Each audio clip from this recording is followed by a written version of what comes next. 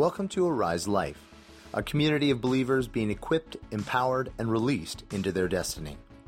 For more information, go to ariselife.org or follow us on Facebook, Twitter, or Instagram.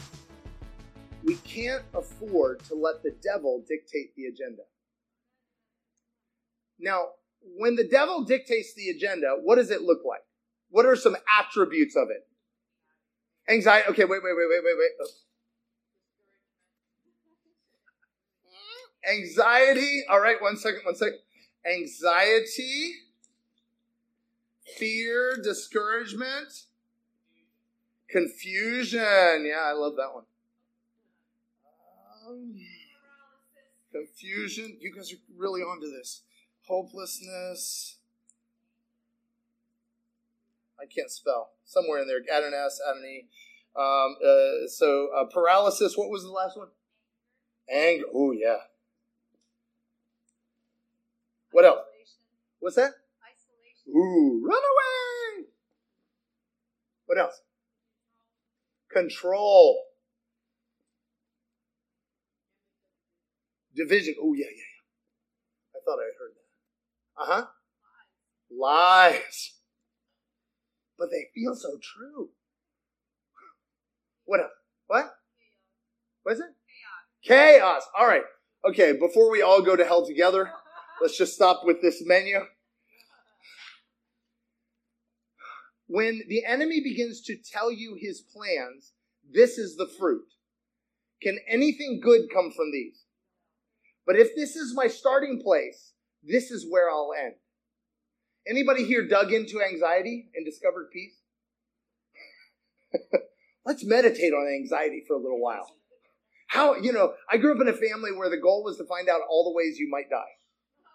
You know what I mean? Just to preventative, right? Anybody found that's an unlimited list? So when we start with the problem, we're already going to lose. We have to start with He who is the solution. All right. So guys, if you guys remember, keep that in mind, by the way. That's like a spoiler alert or something. Anyway, we're going through the book of Corinthians, 1 Corinthians. And last week, I triggered y'all so badly, I'm shocked that you guys came back. Honestly, congratulations, you made it. I was so triggered by your triggers that normally the Lord has me listen to the message like either on Sunday or Monday, because what I speak and what you hear are two totally different things. And I usually get saved when I hear the message. I'm like, oh, Jesus, you are God. You somehow did something through me. Many times I'm shocked. But I was terrified to listen to the message because what I saw on God's face last week, I was afraid. And I only listened to it on Friday and then I got saved. By the way, delaying listening to Jesus is never a good idea. But the reason we were all triggered was about half the room was afraid that we would deal with sin. Right? No? Okay, I'm not going to trigger you again. Easy, tiger. Half the room was afraid that we would deal with sin, and the other half was afraid we wouldn't. Do you know what I'm talking about? Half of us, because both sides, we're both impressed with the power of sin to cause and wreak havoc in our lives. And the reality is that's starting with the problem. The Bible is not primarily about sin. It's primarily about a good God pursuing his people and restoring us to unity with him and unity with one another. That's the message of the Bible. Anybody thought it was all about sin? Anybody grow up in a church where it was all about sin? Listen, it's all about sin in that when a bug hits your windshield wiper, hit the turn on the wipers. Get it off the windshield so you can see straight. Yeah, it's in the way. Get it out of the way, but it's not the point. And so we deal with it, but not because it's the point, but because get it out of the way. So we're gonna dive in. And I mentioned the great thing about 1 Corinthians is the city of Corinth had way more issues than us. Anybody been encouraged because somebody else is more messed up than you? You know what I'm talking about? You're like, we can hang out. I feel good about myself, right? You're gonna love the Corinthians. They're your people, okay? I feel so sorry for you. So we go to 1 Corinthians chapter 1, verse 1. Why are we starting at the beginning? Because it's the beginning. All right. Don't make it complicated. Also, just a little side point.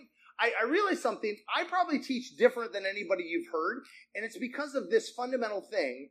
I don't need to twist the text to say something. I believe the text is enough on its own. My goal is to help you read the text for yourself. That's why I don't like skipping over verses, and that's why I don't like pulling verses out of context. I want you to recognize that the God wants to open this word for you. All right. I believe, and if I'm wrong about something, you guys can always challenge me because the word will always be right. All right. Paul called to be an apostle. That means an apostle is someone who carries the culture. In the ancient, in the Roman world, there was a general apostolos, a general apostle who was sent by Rome to bring the culture of Rome to a captured city. In other words, I've been sent out by God to bring the culture of heaven, an apostle of Christ Jesus by the will of God, and our brother Sosthenes. Who is Sosthenes? The brother. That's so helpful, isn't it? Anybody had a question when you're reading the text? Listen, if you don't understand something and you don't ask questions, how are you ever going to get answers? So I was like, who's Sosthenes? So you know what I did? I Googled. Or you can look in your concordance. There's only one other place where Sosthenes shows up, and it was in the chapter we read last week, Acts chapter 18. We can pull that up. Verse 6, 18. Oh, maybe I didn't put it in there. 18, verse 6 and 7. He says that Sosthenes, when Paul was about to open his mouth to defend himself against the proconsul, you remember Gallo? And the proconsul said, I'm not listening to you. Praise God. God shut Paul's mouth. And instead, the people turned and beat up the head of the synagogue, whose name was Sosthenes. Anybody want to know the story in between then and now? Sosthenes was Paul's number one enemy. And now, he's his number one ally. What if that's what God wants to do in your life? What if one of the things the Lord keeps telling me, he keeps saying, stop surrendering people. Stop giving up people. They may say they're your enemy. I love what Paul says. We were never but enemies of God in our own minds. You know what it takes? It takes two to tango. You might be my enemy, but hey, I can't be bothered. Right? I won't let you be my enemy because I know Jesus died for you. And the gospel that Sosthenes rejected to the point of being beat up by his own people now is the gospel that Sosthenes receives. Probably because Paul kept his mouth shut, but that's another issue. Selah. Sometimes the gospel is better not preached. Nobody got that? You know what I'm talking about? Anyway, moving on. All right, verse 2, to the church of God in Corinth, right? So the church of God in Corinth. So if we can pull up those maps, I know I'm doing this out of order. So you guys remember Paul did this whole tour. He visited all these churches, got beat up, went to the Areopagus, tried to switch it up, tried to be culturally relevant, tried to try it with the philosophy. And he fled from Athens, having been very not much success, and comes to Corinth. And the city of Corinth is this unique city. It's been one of the richest areas because of geography. I said 10 miles. It's on a 4.5 mile isthmus. And it's made up of 3 cities, one on either coast and then a city overlooking it. And these 3 cities together make up Corinth. And basically, they just charge money for people, all the trade passing from Rome to the east and all the trade going from Athens to Sparta and vice versa. They just sat there and just made money. But Rome destroyed them in 144 BC. They had been like 6 centuries really wealthy. Rome destroyed them. And then Rome replanted the city in 146 BC. They were destroyed.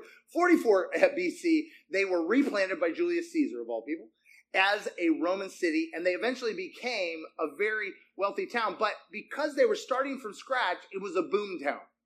Kind of like San Francisco or something like that. So it's all these immigrants coming in, trying to make a buck. Anybody know what the morals of the Wild West were? This is the Wild West. This is, and it's a sailor's town. It's a mess. They had temples to everything, prostitution galore, people on business trips, morals minus. There was a Jewish community there, but not very big. All right. So to the church of God in Corinth, to those sanctified in Christ Jesus, called to be his holy people, together with all those who everywhere call on the name of the Lord Jesus Christ, their Lord and ours. Gosh, I keep missing something. Guys, something you need to understand about this Bible is this is about real people who live just like you and me. They had real issues and they walked it out. Language might at times be a little odd, but it's really just as real. We know, this is an amazing thing. Do you remember that proconsul? His name was Gallus. We actually have evidence of a letter from Emperor Claudius to him. And so we can date the fact that Paul was there in like 51 AD.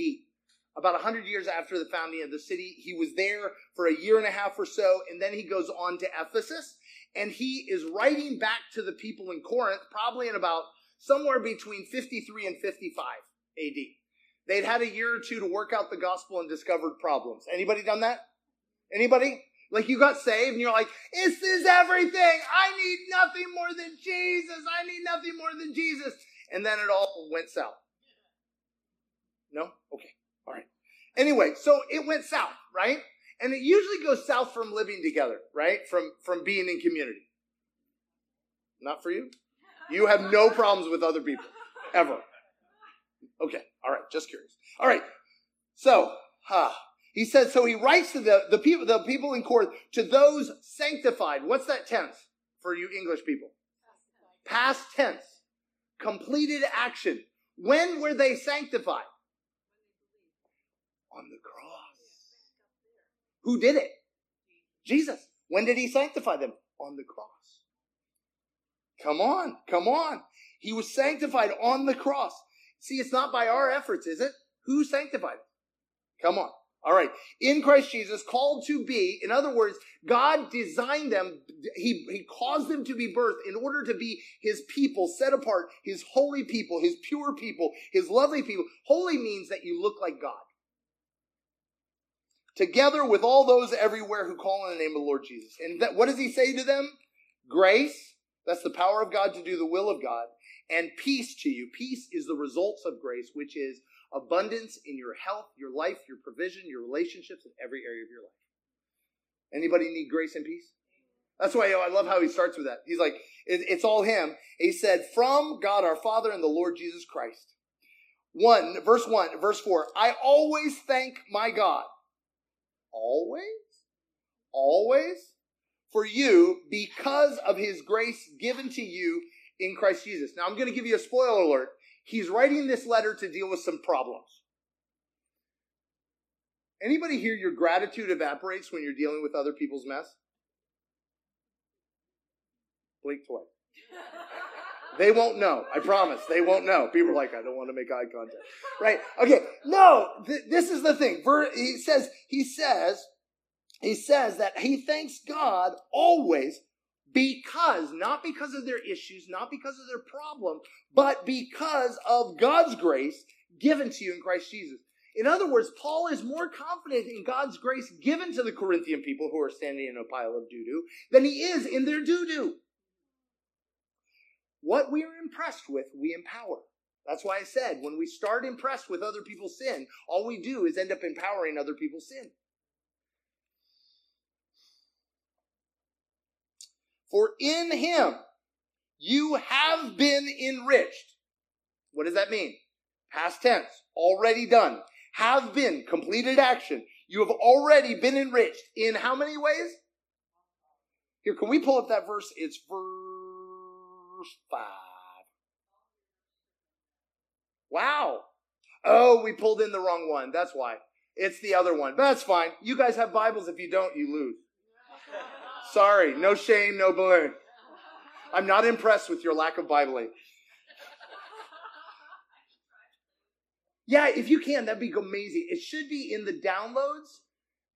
It should be, instead of intro, it should be number 1, 1 Corinthians.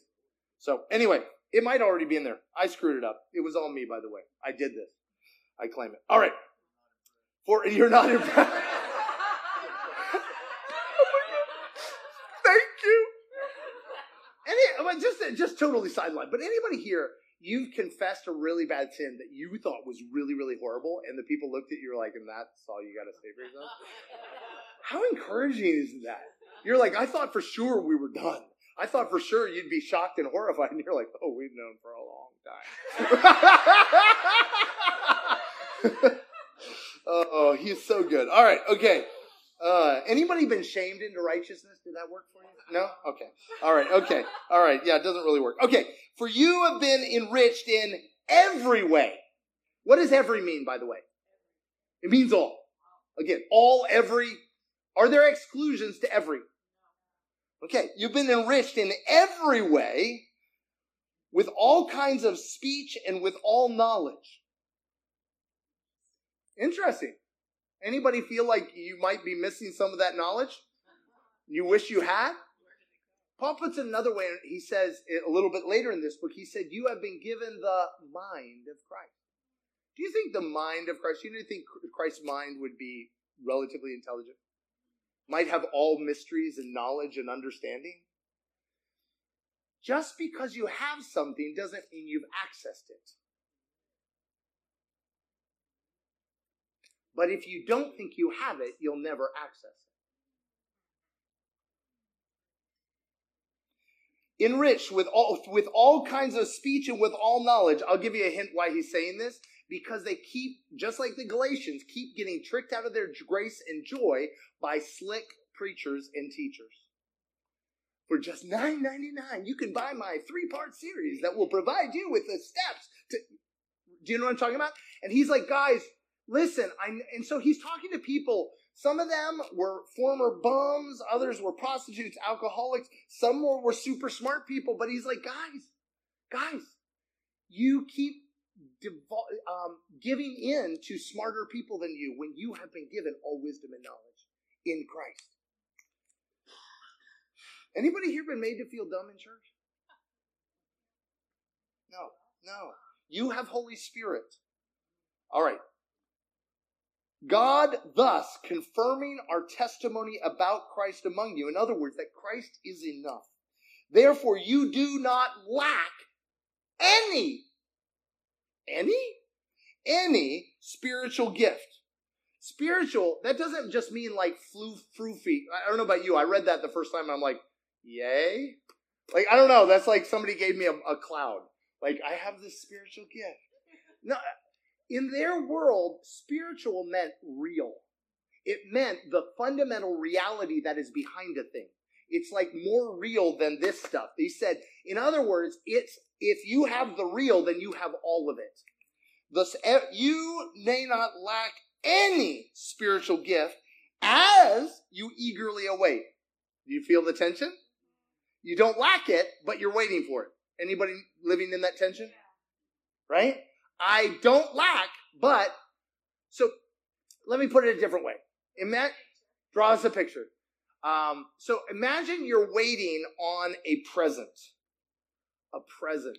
You're waiting on, you're going to get a car on graduation day. Thankfully, my daughter's not here. She would get the wrong impression. You're going to get a car on graduation. You're waiting for it.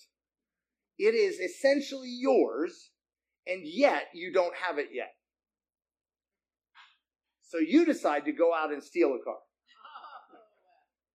You're going to end up losing the car you actually already have. We have all things in Christ, and yet we have not yet unwrapped every present. We'll get there. He said, and remember, this is where he started. He's not starting with their sin. He's starting with the fact you already have all things. Who here in the waiting have done some stupid things? Who here? In fact, I would submit every single sin starts from the lie that you don't have what you need. And it's up to you to get it. And so he starts with, you've got everything. And if you know that, you're already going to be less dumb. Therefore, you do not lack.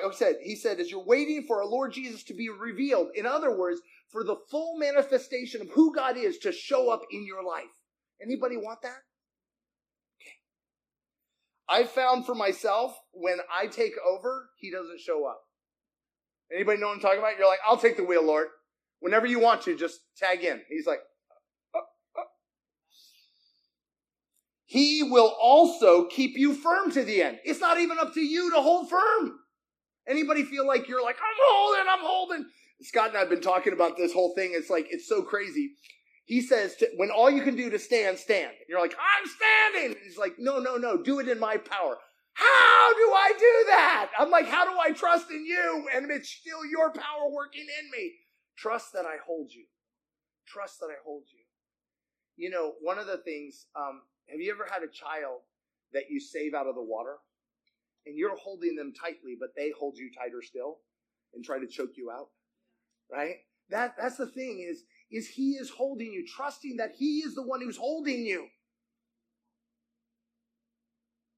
So that you will be blameless on the day of our Lord Jesus Christ. It's not even our job to stay blameless. He's the one who wants to hold us. Let him hold us. God is faithful, who has called you into fellowship, intimacy, union, life, relationship with his Son, Jesus Christ our Lord. Who is faithful? God is faithful. It's not our job to hold on to God. God is holding on to us. But anybody lost Jesus by running and looking for him? Do you know what I'm talking about? Like, I can't feel you. I'll run over here. Maybe you're over here. Maybe you're over there. And God's like, yep. Where is God?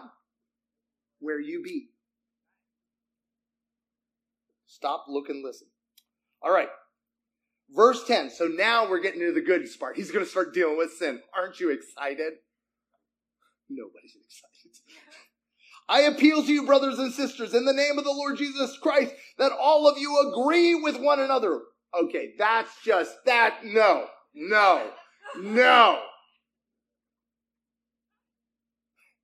How hard is that, do you think? Impossible. Agree with one another.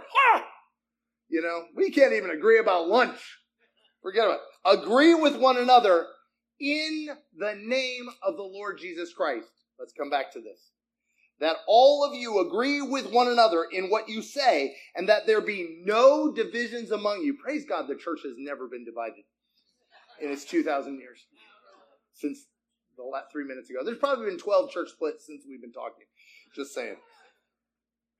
No division, but that you be perfectly united in mind and thought. Okay, guys, I'm again, spoiler alert. By the time we get chapter 5, you're going to find some really juicy sins. I mean, they're awesome. You'll feel so good about yourself. Why in the world does Jesus start with division? Paul, over in Galatians 5, do you guys remember he talks about the deeds of the flesh, verse 5:19, right before he goes to the fruit of the Spirit? You know what he puts right up there with all these horrible things? Divisions. Quarreling. I'm not divided. You're just wrong.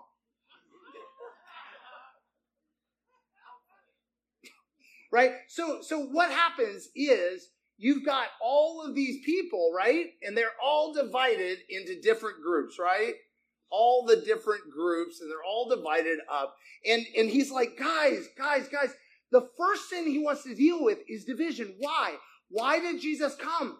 Why did he die? What did he tell us in John chapter 17? That you may be one, even as I and the Father are one.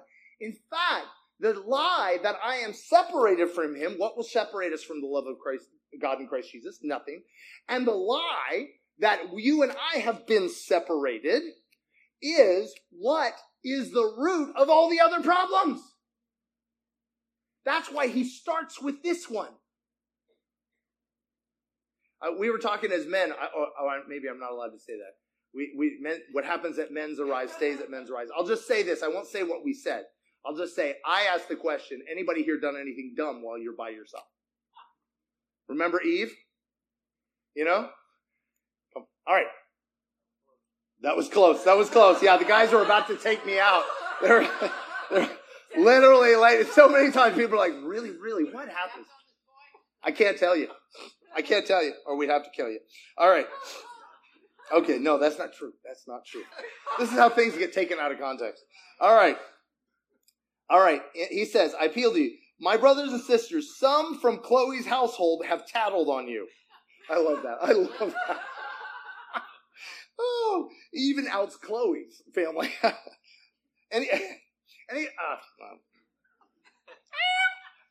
That there are quarrels among you. What I mean is this. Some of you say, I follow Paul. Some of you say, I follow Apollos. I can't spell his name. Some say, I follow Cephas. You guys remember who Cephas was? Peter. That's another name. That's the Greek version of Peter. Or another version. That's the Aramaic version of Peter, which Peter is the Greek version. Anyway. And then finally, another says, I follow Christ. You know why they said, I follow Christ? Is they already figured out these were the wrong answer and they wanted to get a star. Anybody done that? You're like, actually don't believe it, but you know what the right answer is? Jesus. Right? And so, we've got all these different groups. Now, Paul is the guy who planted, right? And so who followed Paul? It was the faithful people. You know what I mean? They're like, who are my faithful people? Like, even when you're wrong, you're going to stay faithful. Even when you're wrong, you're going to stay loyal. Like, these are the loyal people. Now, we know from other places, like Ephesians and Acts, that Apollos was a brainiac. He was super smart. He had been studying in Alexandria, and he was a great preacher. So these were our teacher's pet people. So these people are like, oh my gosh, have you heard the latest revelation? Right? These are the revelatory people, right? Do you have a friend? They always have a new revelation every time you turn around. They're like, oh my gosh, have you read this book? It will change your life. I thought about the book I haven't even read yet that you gave me. Yeah, forget that. Move on, right? Like, okay, these are teacher's pet people. All right, Cephas is Peter. Peter is like remember, he's the rock, but he's the Jew. He's like the, hey man, we just got to get back to our roots, man. Jew, yeah, be a good Jew. Yeah. And you knew what a great Jew Peter was. So, but still, like, he was like part of the Jewish group, right? He was the head of the church in Jerusalem. And it's like, listen, go all in. And, it's like, forget this. Anybody here been in an argument and you start like getting a competition on who you're appealing to has more authority over the other? No. This is like the people who really like authority. They like, you know what? And I will call you, history, authority. But they're like, I call you and I raise you, right? I got a Peter here for you. And then there's people who are like, I just want to be right. No matter what, I want to be right. And I know the right answer is Jesus, right? You wouldn't think that being a group that follows Jesus would be a division. You wouldn't think that there would be a group that follows Jesus. I'm going to try to explain this. I don't guarantee that I have all the answers. I know that's a shock. Okay, stay with me. Why would there be a problem that one of the groups follows Jesus? Let me show you. It's a magic trick. All right. First of all, let me break down. You guys ever heard the word ecumenical? Ecumenicalism is we have unity because of a lowest common denominator. Right? Like, well, we're all Christians, right? And so sometimes you include Mormons, sometimes you include Jehovah's Witnesses, sometimes you kick them out. We're all Christians. Sometimes you keep the Catholics in, sometimes you kick them out. You know what I'm talking about? Well, we're all Christians, okay? Only charismatics. Right? Do you know what I'm talking about? You figure out your lowest common denominator. We believe in God. Wow, that is super low. Like, that is low-hanging fruit, right? This is ecumenical. Huh? A higher power. Yes, a higher power. Let's go lower still. Like, how low can you go? If we can just lower the bar, eventually we'll all be one. Anybody found that doesn't actually manifest as unity? Okay. Here's the problem. Is following Christ is still over against these. It's still attacking these. It's still in response to these. Because God has called us to a higher unity.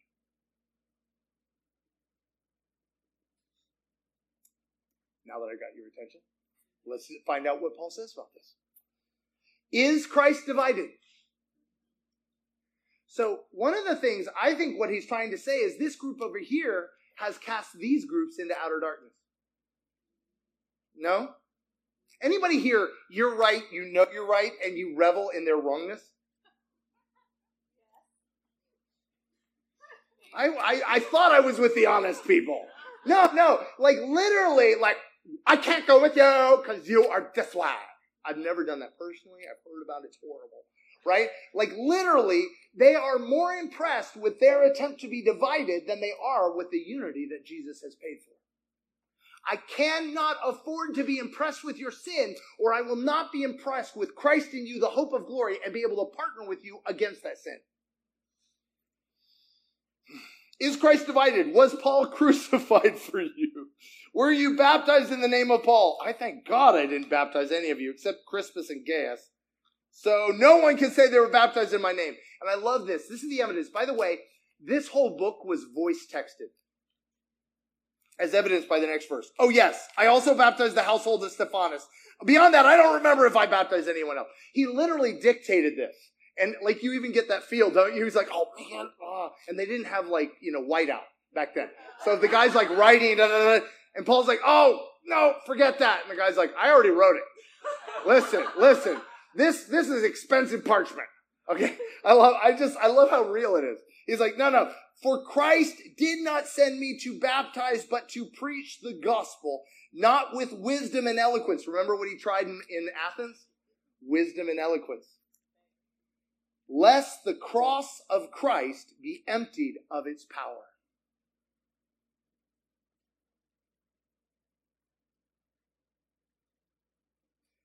See, it's not about teams. It's about the cross of Christ. Our unity is the cross of Christ. For the message of the cross is foolishness to those who are perishing. I thought that was foolish for a while, because I thought I had the gospel figured out. The further I get into the gospel, the more I discover my ability to convey it is so inadequate. What I mentioned earlier about being at the bottom is an amazing place because you suddenly discover he's been there all along. Coming to understand the gospel is this moment. Years ago, I took a bunch of inner city boys to this place called Red River Gorge, where we have 23 natural arches, and we did rappelling off a natural arch, 120 feet high. Now, the problem with that is most rappelling, you walk down the wall. The problem with this is there's no wall to walk down. So you literally go back. Anybody rappelled, you go back, and there's this moment where you have to let go. Now, I'm a stud. I'm the adult here. I don't have a problem. Frozen. I'm telling my hands, let go. My hands are like, no, we will live and not die.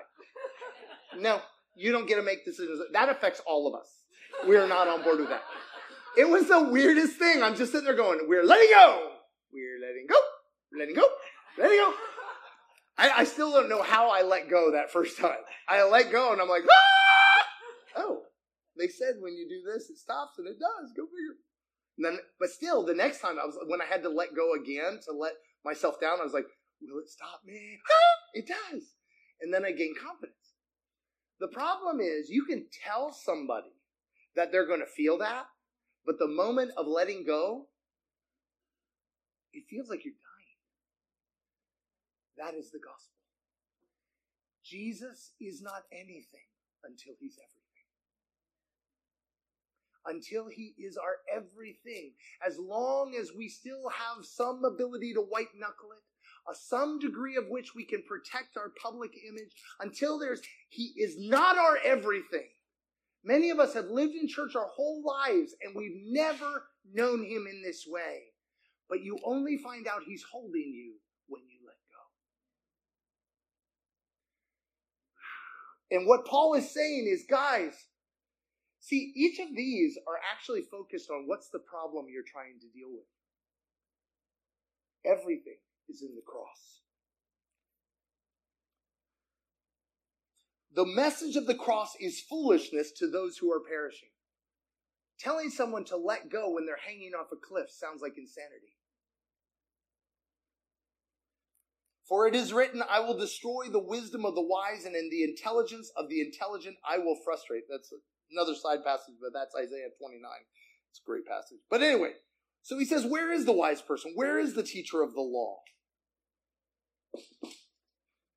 Where is the philosopher of this age? Has not God made foolish the wisdom of the world? For since in the wisdom of God, the world through its wisdom didn't know him. You guys remember all those Pharisees? You study the scriptures because you think in them, you have eternal life. And here I'm standing in front of you and you can't even recognize me. God was pleased through the foolishness of what was preached to save those who believe. Jews demand a sign. So come over to our school. We're going to teach you how to do the supernatural stuff. Right? I've fallen down that pit where the goal is supernatural signs. No, Jesus said these signs will do what? Those who believe, trust. Those who trust in the cross, the automatic result will be signs and wonders. It's not a technique. It's not a skill. It's not something you impress other people with. They are there to impress people with Christ. Greeks demand wisdom. They look for wisdom. Oh, show me something. But we preach Christ crucified, a stumbling block to Jews and foolishness to Gentiles. In other words, not very impressive. But to those whom God has called, both Jews and Greeks, Christ, the power of God and the wisdom of God, is stronger. It said, for the foolishness of God is wiser than human wisdom, and the weakness of God is stronger than human strength. Brothers and sisters, verse 26, think of what you were before when you were called. Not many of you were wise by human standards. AKA, you don't. Wow, I feel encouraged. Thank you. Okay, who here? When you came to Jesus the first time, you knew what a complete waste of space you were. Like, that's why you came to Jesus. No? I submit to you, if you haven't figured out that apart from him you have nothing, you have yet to actually receive the fullness of what the gospel is about. He is our everything. And literally, this is why over and over again, it is the poor, the weak, the losers who get into the kingdom ahead of the rich, the wealthy, the wise. That's why the rich young ruler went away. And he said, but anybody found that if you're in the kingdom very long, you start to look pretty good. It's interesting. In Latin America, they discovered that simply by accepting the gospel, you instantaneously went up one whole socioeconomical strata. You know, you quit wasting on booze and prostitutes and everything else, and suddenly you stayed home with your kids, and suddenly you're halfway to middle class.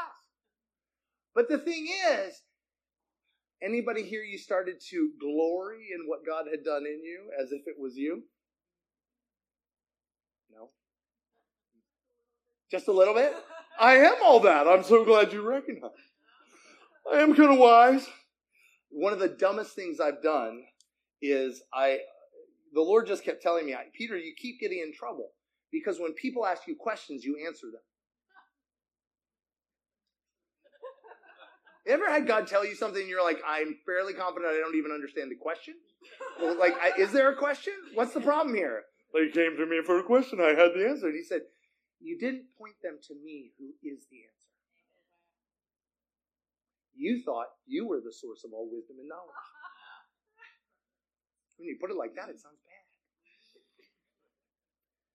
Not many of you were wise by human standards. Not many were influential. Again, suddenly you have fruit in your life that's supernatural. Maybe you're doing better at your job. Maybe you get a promotion. Anybody here been promoted and you're like, finally, you recognize how awesome I am.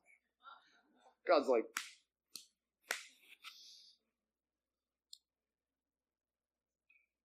not many were influential, not many were of noble birth, but God chose the foolishness of things of this world to shame the wise, which, by the way, he can only shame the wise if it's revealed how foolish we are. Like, in other words, his glory is only revealed when it's revealed the canvas of silliness that it's on top of. He uses the foolish things of the world to shame the wise, and God chose the weak things of the world to shame the strong. God chose the lowly things of this world and the despised things and the things that are not to nullify those things that are, so that no one may boast before him. It is because of him that you are in Christ Jesus. Who him? Jesus. Because of Jesus, you're in Jesus. Because of him. Who sanctified you? Who enriched you? Who gave you all things? Him. Who made you? Him. Who designed you? Him. Who gave you a destiny, a future, and a hope? Him. What do I get to glory in that? Like, what do I get to take credit for? It's like, you remember those old publisher clearinghouse checks or like the lottery? Like, they hand you this big check. Your job, hold out hands. Wow. I mean, have you ever seen those videos where people actually, they tell their strategy for winning the lottery? You know how the lottery works, right? You can't have a strategy to win the lottery. That's not how it works unless you are a criminal. I'm not saying that. It is because of him that you are in Christ Jesus, for you who has become for us wisdom from God. You have the mind of Christ. That is our righteousness, our holiness, and our redemption. It's him. How? Through the cross of Christ. Through the cross of Christ. What he has done for us, through it and it alone. This is the place where we have unity. This and this alone. When we allow any of these things to divide us, we have rendered the cross null and void. And that's when all the problems start.